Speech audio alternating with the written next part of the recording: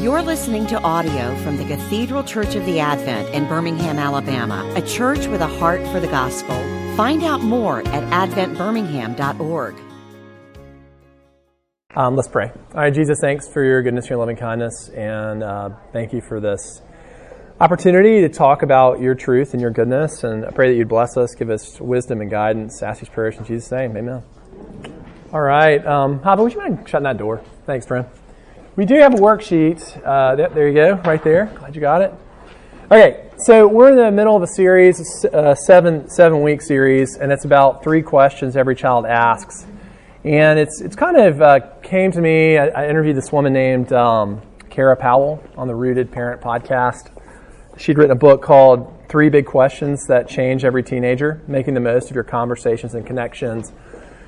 And so in that conversation, we talked about how generally, like at an existential level, these kind of what seem like they may be trivial issues or mundane issues in your child's life. Battles over like what they wear and to school, and battles over their friends, all this drama over friends and things of that nature. You've got what's going on at the surface, but then below, at the heart level, there's something much greater and much more like existential going on. And so Kirish made the point that at these times, generally, there are one of 3 questions or 3 things at play. It can be one, it can be all 3. But questions of identity, like who am I? When your child wants to wear the combat boots to school, quite possibly a question of identity. Questions of belonging, like where do I fit in? Do I fit in? And then finally, questions of purpose, like what difference do I make? Like what is my role in the world? And so what we're doing here is we're taking 2 weeks on each of these questions. And so we're on the 2nd week of purpose. And so the first week we talked about, we basically distilled the purpose, taking it from question number 1 from the Westminster Confession of Faith. And that is, the chief end of man is to glorify God and enjoy Him forever. Chief end of man is to glorify God and to enjoy Him forever. And so first week we focused on the enjoy, like to know God. And so the first half, the one way in which we can think about your child's purpose is to know God, to know Him. And today we're going to talk about glorifying God. Any good kids who are catechized here? How do we glorify God? By, come on now. How do we glorify God? Westminster Shorter Catechism. Hobble, you have to know this. Oh, wow. I'm getting called out. Your dad was a teacher at Briarwood. You have to know this. How do we glorify God? By loving Him and doing all He commands. Yes, Oscar, there you go. John Halsey, come on, man. Come on. We're going to revoke your degree from Westminster Theological Seminary.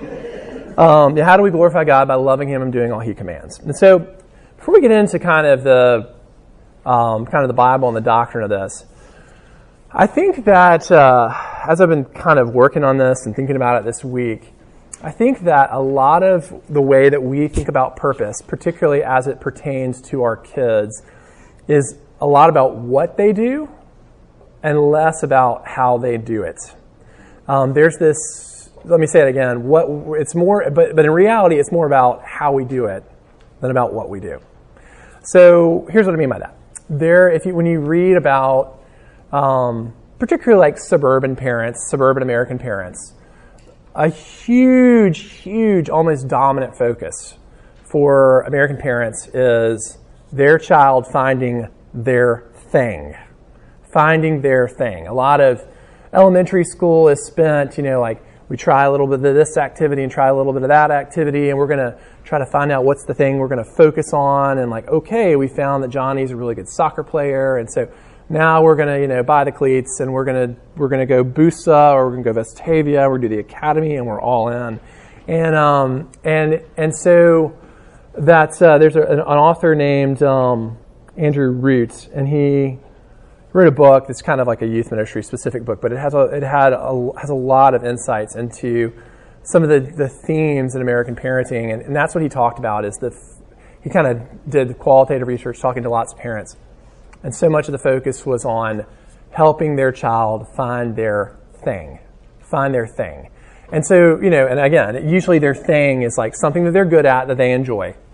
Competence and, gratification. And then like, that is like a huge purpose of the parent. And so, some of you know, like, that whole finding your child's thing is quite a journey. It's a pretty stressful journey. And it's, I don't necessarily know that it's what we're central to what we're called to as parents. I don't think that, I don't think finding your child's thing and then blessing them with all resources, making all sacrifices for them to excel in their thing, that's really at the middle, at the bullseye. When you do a biblical theology of parenting, you don't really see anything about that. And so let's not say that it's all bad. It's, we want to pray about what our child is called to do and called to be. But I think that, as our kids kind of go through life, I was just thinking about how there's so much more disappointment as a child when it comes to like the twists and turns of life than there really is as an adult. There are just so many like transitions and so many inflection points and so many shifts in like social circles. Like finding, it is very common, it's really a majority experience, that children feel really disappointed with their lot in life. As they move, continue to grow and they're a pre-adolescent and they're an adolescent and so on and so forth. It's like, man, I really had these expectations that I was going to have a group of friends, and I had that group of friends, but then they all dispersed over, something. I was really thought I was going to be a basketball star, or I was going to, be a musician, or whatever it is, and it just doesn't work out. And so, and I think, we all, as adults, we have our disappointments too. I feel like it's just more frequent and a little more crushing when you're a kid, when like you're just not going in life's not going the way that you expected. And I find for myself that when I find myself disappointed in those kind of ways, and I start to get the woe is me's, the poor me, poor Cameron, is like the good question that helps to kind of center me is like, what does this twist or turn or disappointment have to do with me glorifying God today? Like it's really not about like where I am or where I move. That is subject to the providence of God. Like that's God's call. Like my position in life, my position in any area of our life, our position in life, there's only so much we have control over. And honestly, where you are is where God has you. Where you are is the exact place God intends for you to be today. And so with that being said, that's kind of letting go of the what we do and more embracing the how we do it. So with that being said, for a child, I'll say this. For me, big disappointment. This is so funny. I was talking to someone about my elementary school athletic career just like 10 minutes ago. I peaked in fourth grade. All right. I peaked in fourth grade. Puberty was a real equalizer. I was so tall that in like fourth grade basketball with the 8.5-foot goal, I could grab the rim. That's how tall I was. And I was just about 5 feet tall in kindergarten. Sorry to some of you who may be a little more on the petite side. Like, I was taller than the kindergarten aide in kindergarten. I was, for real. Miss Beth, God bless her. And so when you're that tall, like sports really work out for you. And when you can grab the rim in fourth grade basketball, like you're going to win all the games. Well, that was a big part of my identity. Well, then let me just tell you, puberty was the great equalizer. And I was just a huge bench warmer for the rest of my, with basketball, just a bench warmer. Baseball in high school, just a bench warmer. And I was such a spoiled brat about it, right? And so what would have been helpful for me to know the theology of the cross, to know that like God's usually more at work when we're failing than when we're succeeding. That would have been helpful. But it also would have been helpful for me to have a voice to say like your purpose is to glorify God wherever you are. And so it's by God's providence that you only played 9 innings your junior year of high school baseball in a 50-game year. And so maybe instead of complaining persistently on the bench and being bitter and resentful that you're not getting to play, maybe we should lean into your purpose that God has given you, and that is to glorify God. Maybe you could be a God-glorifying bench warmer instead of just a big fat whiner. And so with that being said, there is something really freeing and really comforting about knowing that our purpose is more about how we do it than what we do. And that purpose is to know God and then to glorify Him. So let's talk about today what it means to glorify God. And and I would first one thing I would note too is like when we think about purpose, we tend to think about action and impact. And those things aren't inherently bad, but when we talk about the core purpose that we see biblically, both of these things have some level of passivity. Knowing God is, we actively know God, but that's not something that where we perform and achieve. That's something where we know the Lord through His Word and through prayer, and we receive that. Glorifying God is like we do glorify God, but really we have to rely on the Holy Spirit. We have to rely on the Holy Spirit. We have to abide in Christ to bear the fruit that glorifies God. And so one thing that will be helpful on your little sheet here is to know the difference between the blessedness of God and the glory of God. Whenever I said this last week, but when you hear, when I hear like I just want to glorify God, I think Fellowship of Christian Athletes. I think Tim Tebow. We just won the game. I'd first like to thank my Lord and Savior Jesus Christ. That's what I think about. Like we win so we can have a platform so we can give all the glory to God. That's a little bit more than that. So the blessedness of God, it pertains to God's inward pleasure with Himself. The pleasure the Father, the Son, the Holy Spirit have within their relationship and their intercommunion within the Trinity. So God is, the Holy Spirit and the Father and the Son are revealing themselves to one another, and they are enjoying the glory of each other as one God. That's the blessedness of God. And and God is completely satisfied and content within Himself. He doesn't need people outside Himself to please Him. He doesn't need us to do anything for Him to be perfectly okay. He is perfectly okay as He is. He has made us to enjoy His glory as a gift. That's a grace. That's a kindness of the Lord. So the glory of God is His outward expression of who He is to beings outside Himself. That being angels, that being people. It is the outward expression of God. So it's us being able to see His beauty and His majesty and His holiness and His goodness and His love and His generosity, all these attributes. So that you can see in your fancy picture, y'all can see I got a degree in graphic design here. But you can see that the arrow is pointed out. So then, if there are two parts to glorifying God. Let's go to our second page here.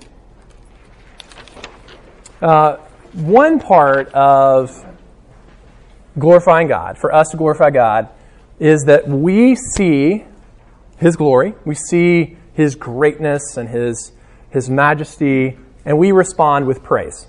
That's part of glorifying God. So worshiping God is glorifying God. That's one aspect of it. Psalm 50, 14 through 15. Offer to God a sacrifice of thanksgiving, and perform your vows to the Most High, and call upon me in the day of trouble. I will deliver you, and you shall glorify me. So in this sense, when he says, you shall glorify me, he's saying, when you see my character and you see my saving actions, you will praise me. You will have seen who I am, and you will respond by praising me. So part of glorifying God, and really the starting point, is to respond to His outward expression of His goodness by praising Him. And that's why if our purpose is to know and glorify God, the starting point is corporate worship. That's kind of ground center for life. Because in corporate worship, part of it is we are being reminded of and we're seeing who God is. We're knowing God by the preaching of the Word and prayer and the reading of the word, and those kind of things. And we're responding to that by praising him and worshiping him. So the corporate worship is a distillation of the rhythm of life. Knowing God, responding to God, to that knowledge by glorifying him. All right, so that's the first thing. The second part of God's glory, of glorifying God, is that we are vehicles through which God reveals his character. So let's think about that. If the glory of God is his outward expression, thinking the arrow is going out, then it makes sense that for us to glorify God is he is using us as a means by which he reveals his character. And so when it says, how do we glorify God? By loving him and doing all he commands. Like when we live under his commandments, we are living in a way that is like Christ. When Christ says that he completes the law, like he lives the law perfectly. Alan Ross once said, the law is a picture of what God would look like if he came down to earth and he lived as a human being. So, since God did come to the earth and live like a human being in the person of Jesus Christ, and he perfectly fulfilled the law, then he is, Jesus and everything he did revealed the glory of God. So keep in mind, back to this, it's not what we do, it's how we do it. There was nothing in a worldly sense impressive about what Jesus did. I mean, the miracles were very impressive. Don't get me wrong on that. Quite a resume builder. But in terms of, he was a carpenter. You know, he was a carpenter and he was a poor itinerant preacher. That's not like stellar LinkedIn material. But the way he did it is what glorified God. And so we can see, you can see here as we talk about us glorifying God, John 12:27 through 28 says, "Now is my soul troubled. What shall I say? Father, save me from this hour. But for this purpose I have come to this hour. Father, glorify your name." Then a voice came from heaven. "I have glorified it, and I will glorify it again." So to glorify your name is to outwardly express your character. And so Jesus is praying for that. And then in John 17, Jesus prays that his people will glorify him, will glorify the Father. That we will outwardly, he will use us to outwardly express his character. And so you can see this gradient, more impressive graphic design here. Seeing God's glory, like that's knowing God. We start there, we know God first. That leads to a response where we glorify God through praising him. And then that leads to us glorifying God by revealing his attributes in the way we live. So that is the progression in terms of purpose. So you can see here, like, keep in mind, like, where we're thinking about is ground zero for your child struggling with, why do I have to go to school? Like, this is so stupid. I'm going to be a lawyer. Why do I have to do Algebra 2? Anybody had that conversation yet? Like, this is so dumb. Who cares about, the War of 1812? I remember that. That was like a common refrain as a kid. It's like, God has placed you in Algebra 2 to glorify him. Like, there is purpose in sitting in your class and the way that you relate to your classmates and the way you relate to your teacher. There's purpose in that. And it's to glorify God. All right, so with that being said, we're going to look at Galatians 6:16 through 26. And talk about the fruit of the Spirit. This is Galatians 5. That's a little typo there. See, I'm hating on all the PCA kids who forgot their catechism, and here I can't even get Galatians 5 right. Okay, so starting in verse 16, I'll read. So, but I say, walk by the Spirit. By the way, context of this is like, okay, if my job is to glorify God, well, how do I do that? I mean, does it mean I just go out there and I try to be really nice and really good? It's like, well, you might want to start back with what we're going to talk about here with the Spirit. And actually, before we do that, let's do the John 15 passage. This is the John 15. Jesus is the vine. We are the branches. Apart from you, you can do nothing. Jesus says, abide in you and I in you. Abide in me and I in you. As the branch cannot bear fruit by itself unless it abides in the vine, neither can you unless you abide in me. I am the vine, you are the branches. Whoever abides in me and I in him, he it is that bears much fruit. For apart from me, you can do nothing. This language of bearing fruit is the language of glorifying God. Like, to bear the fruit of the Spirit, to bear the fruit of Christ, is to glorify God. And you can see there's this language of fruit here in John 15, and we're going to use the language of fruit in Galatians 5. And abide, Jesus says, abide in me. That's the input. Like, we don't necessarily have a great deal of control over the output. Like, we desperately need the Holy Spirit, and we need Christ in us to bear the fruit of the Spirit, to bear the attributes of God's character. We don't inherently have those things. We can't manufacture those things. Those are from the Lord. They must flow through us. So abiding means to dwell in. It really means to cultivate intimacy, to cultivate intimate relationship with Christ. So we're going to let's go back over to, we'll come back to that, but let's go over to Galatians 5. All right, so it says, but I say, walk by the Spirit, and you will not gratify the desires of the flesh. For the desires of the flesh are against the Spirit, and the desires of the Spirit are against the flesh. For these are opposed to each other, to keep you from doing the things you want to do. But if you are led by the Spirit, you are not under the law. Now the works of the flesh are evident: sexual immorality, impurity, sensuality, idolatry, sorcery, enmity, strife, jealousy, fits of anger, rivalries, dissension, divisions, envy, drunkenness, orgies, and things like these.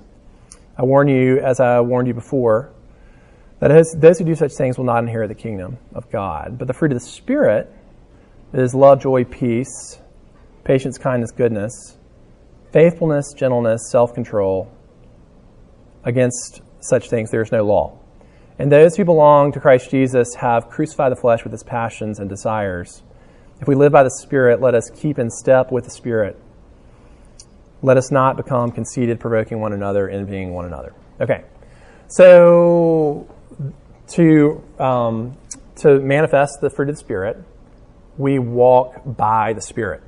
Well, this is something really cool in Greek grammar, and that is that this is a dative, and it's not clear on whether it's a dative of means or a dative of manner, which I know that means a tremendous amount to everybody in this room. But basically, here's what that means. It's like, what does it mean to walk by the Spirit? Well, what it means is, on one hand, to walk by the Spirit means that the power of our life is the Holy Spirit. The input that we need, the power that we live under, is the power of the Spirit. So that's means. But when we're talking about the manner, dative of manner, then what it means to walk by the Spirit is we walk in a manner that is consistent with God's law and with the fruit of the Spirit. So it's a means and a manner. Both in there together. I think it's deliberately ambiguous, and that both are in play. I don't think it's an either or. The beauty of Greek is that there's this level of density and breadth and ambiguity that things like this can happen. All right, so he's saying, just as Jesus says in John 15, abide in me, cultivate intimacy with me. He's saying walk out of the power of the Spirit, not relying on yourself, but relying on God, walking by faith. And you will not gratify the desires of the flesh. Okay, so when he talks about the flesh and the Spirit, this operates at two levels. One level, he's talking at a big picture, redemptive, historical, biblical narrative level. So Paul uses these different language paradigms to describe life before Jesus came and life after Jesus came. So after Jesus came, Christ has come, he's died for our sins, he is risen, he's ascended, he's sent his Holy Spirit, and so this is a new age. And sometimes he talks about that as the kingdom of God, sometimes he talks about that as the new creation, sometimes he talks about that as the light, and sometimes he talks about that as the Spirit versus the flesh. And so here he's talking about the Spirit of the flesh. So a part of walking by the Spirit versus the flesh is remembering the gospel. Remembering, hey, look, this is the situation I live in. Like, Jesus has come. He's died for my sins. He's saved me. He's brought me into his kingdom. My home is in heaven. His Holy Spirit dwells in me. That right there is a sanctifying thing. That is the thing that gives us perspective. That is the thing that chills us out. That is the thing that leads us under God's power. So when he's talking about the flesh, he, in a sense, is talking about like, this is how you naturally would walk in like pre-Christ. Not to say that we don't continue to sin. We obviously continue to sin like crazy. But that's the big picture level. And then at the individual level, he's talking about day by day as an individual walking under the power of the Spirit versus walking out of our own strength and out of our own intuition. And so anyhow, but if you are led by the Spirit, you're not under the law.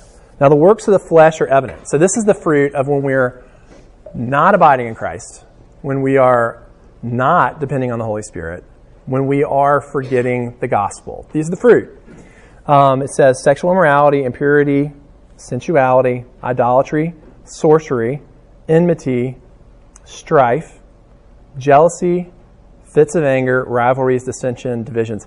It's funny, in my notes I have, here's the middle school section. Jealousy, fits of anger, rivalries, dissension, divisions. That's middle school sin right there. And then we move into high school. Envy, drunkenness, orgies, and things like that. That's high school and college. Am I right? I mean, it's like he lays it out there, you know? That hopefully not high school, but probably maybe a little bit, and definitely some college. But you can see it's interesting. There are some things that kind of overlap, but you can see, you know, like think about holy cow, middle school girls, holy cow, like dissension, strife, division, rivalries. I mean, it's there's just so much of that. There's just so much that. Sorry, it's not quite as prevalent with boys. I mean, sin is evenly distributed. Boys' sin maybe is more manifest in our second part. But with that being said, like this is very normal. Like as I'm reading this, if you've got a middle schooler or a pre-adolescent, you're like, oh yeah, we're there, man. We are there. Like that is where we live. And there's a lot of jealousy. There's a lot of envy. I mean, it's true at any age. Like I said, we don't outgrow sin, but I mean, it's kind of unfiltered at these younger ages. And so with that being said, like for your child to glorify God, like teaching your child helping your child understand their purpose in a friend group could be like, hey, you abstain from being the pot stirrer who, festers and feeds and brews the division and the dissension and the passive-aggressive gossip and that kind of stuff. That's what it looks like to glorify God. And let me just say, if you are a person who does not do those things, who abstains from those things, you stand out. You stand out in middle school. If that's true of you. Moving on to the fruit of the Spirit. Fruit of the Spirit is love, joy, peace, patience, kindness, goodness, faithfulness, gentleness, self-control. All right, so first things I would say is like joy and peace, first, they don't really have anything to do with how we relate to other people. They really have to do with how we relate to God. We have joy and peace through the gospel and through intimacy with Christ. But then we get into these these fruit that have to do with how we relate to others, like being patient, being kind, being good, being faithful, which means trustworthy, being gentle, being self-controlled. Again, if you are a pre-adolescent child, a middle school child, a high school child, who's loving and joyful and peaceful, think about how anxious everybody is. If you have peace, especially as a parent, if you have peace, like through your confidence and in the goodness and the love of God, you stand out. You stand out in this world. Everybody is very anxious in this world. It's like something like 50% of teenagers today have like not a diagnosable, but say that they struggle with overwhelming anxiety. So if you're a person who has peace, like people look at you and they're like, something is different about you, that you're not so worried. We talk about like witnessing to the resurrection, which, one part of witnessing is sharing the gospel, but in terms of like glorifying God, to be a person who's at peace, you majorly glorify God. You stand out in a way where people are like, this is something that's a little bit foreign, that I don't often see. If you're a teenager who has self-control, this is particularly talking about self-control relative to sensuality, like sexuality, partying, stuff like that. You really stand out. Like it's a way that we glorify God. And so with me it says, if we live by the Spirit, let us keep in step with the Spirit. So basically, if the Spirit is the source of our life, then let the Spirit be what directs our course and what determines our actions. So a prayer I do in the morning is, Holy Spirit, I pray that you would govern my thoughts and my desires. I pray that you would govern the way that I view people and relate to people. And I pray that you would govern what I say and what I do. May I not say anything unless it is of the Spirit, and may I not do anything unless it is of the Spirit. It's something we have to ask the Spirit to help us do. And so bringing it all home, a few takeaways. We just didn't have much time today, guys. I'm really sorry. Both services went pretty long. But a few takeaways here. I think something to just kind of hammer home for your kids is it's not so much what you do, it's how you do it. Like that in terms of like our purpose, like wherever you are there by God's providence, and you have opportunity and you have purpose in glorifying God there. Whatever it is, you work at Chick-fil-A to make a little side hustle, you're a babysitter, you're in the band, you're a musician, whatever it is, like wherever you are, there's purpose. There's opportunity for impact just by glorifying God. Just by walking in the Spirit and trusting the Spirit to manifest the glory of God in our lives. There's purpose. I got to say, that is incredibly empowering when you're a student who has to go to school every day. Because, going to school is very hard for a child to see a sense of purpose in that, other than like building a resume to go to college. And that's not terribly sustainable. Second, it brings meaning to the mundane things. I've already covered it, but just the little moments of life have significant kingdom meaning because there's an opportunity to glorify God. And then finally, just to land the plane here, since we're out of time, is like, I think it's very helpful to have short, memorable, repeated maxims as a parent. You kind of like over communication, you say the same thing over and over again. I kind of always joke about my dad, like when it came to church and we complain, I don't go to church, I don't have to go to church. My dad would say, God gives us 7 days a week, we can give him one morning, son. That's maybe not theologically like right on the money, but he did have a point, like God has given us so much, like this isn't a huge sacrifice. Like he died on the cross for your sins, like a couple hours at church on Sunday morning, not a huge sacrifice, okay? So, but I can remember it. He said the same thing over and over again, right? And then, of course, what do we do? Roll your eyes. But here, to think about like purpose and to like to know God and to glorify God. To know God and to glorify God. Like that's it, And so, and just to kind of remind your child of that. That's the first question of the whole Westminster Catechism. What is the chief end of man? What's our purpose? To know God and enjoy Him forever. And so, to glorify God and to enjoy Him forever. So, this is a good little mom and dad maxim. Like, hey, what's our purpose here? It's to know God and to glorify Him. And so, like today, there's so much potential in your mundane day, because you have the opportunity to abide in Christ, to live under the Spirit, and to trust God to let the fruit of the Spirit flow through you in a way that people can see the glory of Jesus in your life. So let me pray for us, and I'm happy to hang around and answer questions. Jesus, this is so easy to say and so hard to do. So let it start for us as parents. Help us first to know you and to enjoy you, Lord, to enjoy who you are, enjoy your grace and your goodness, and your kindness towards us, to enjoy life with you.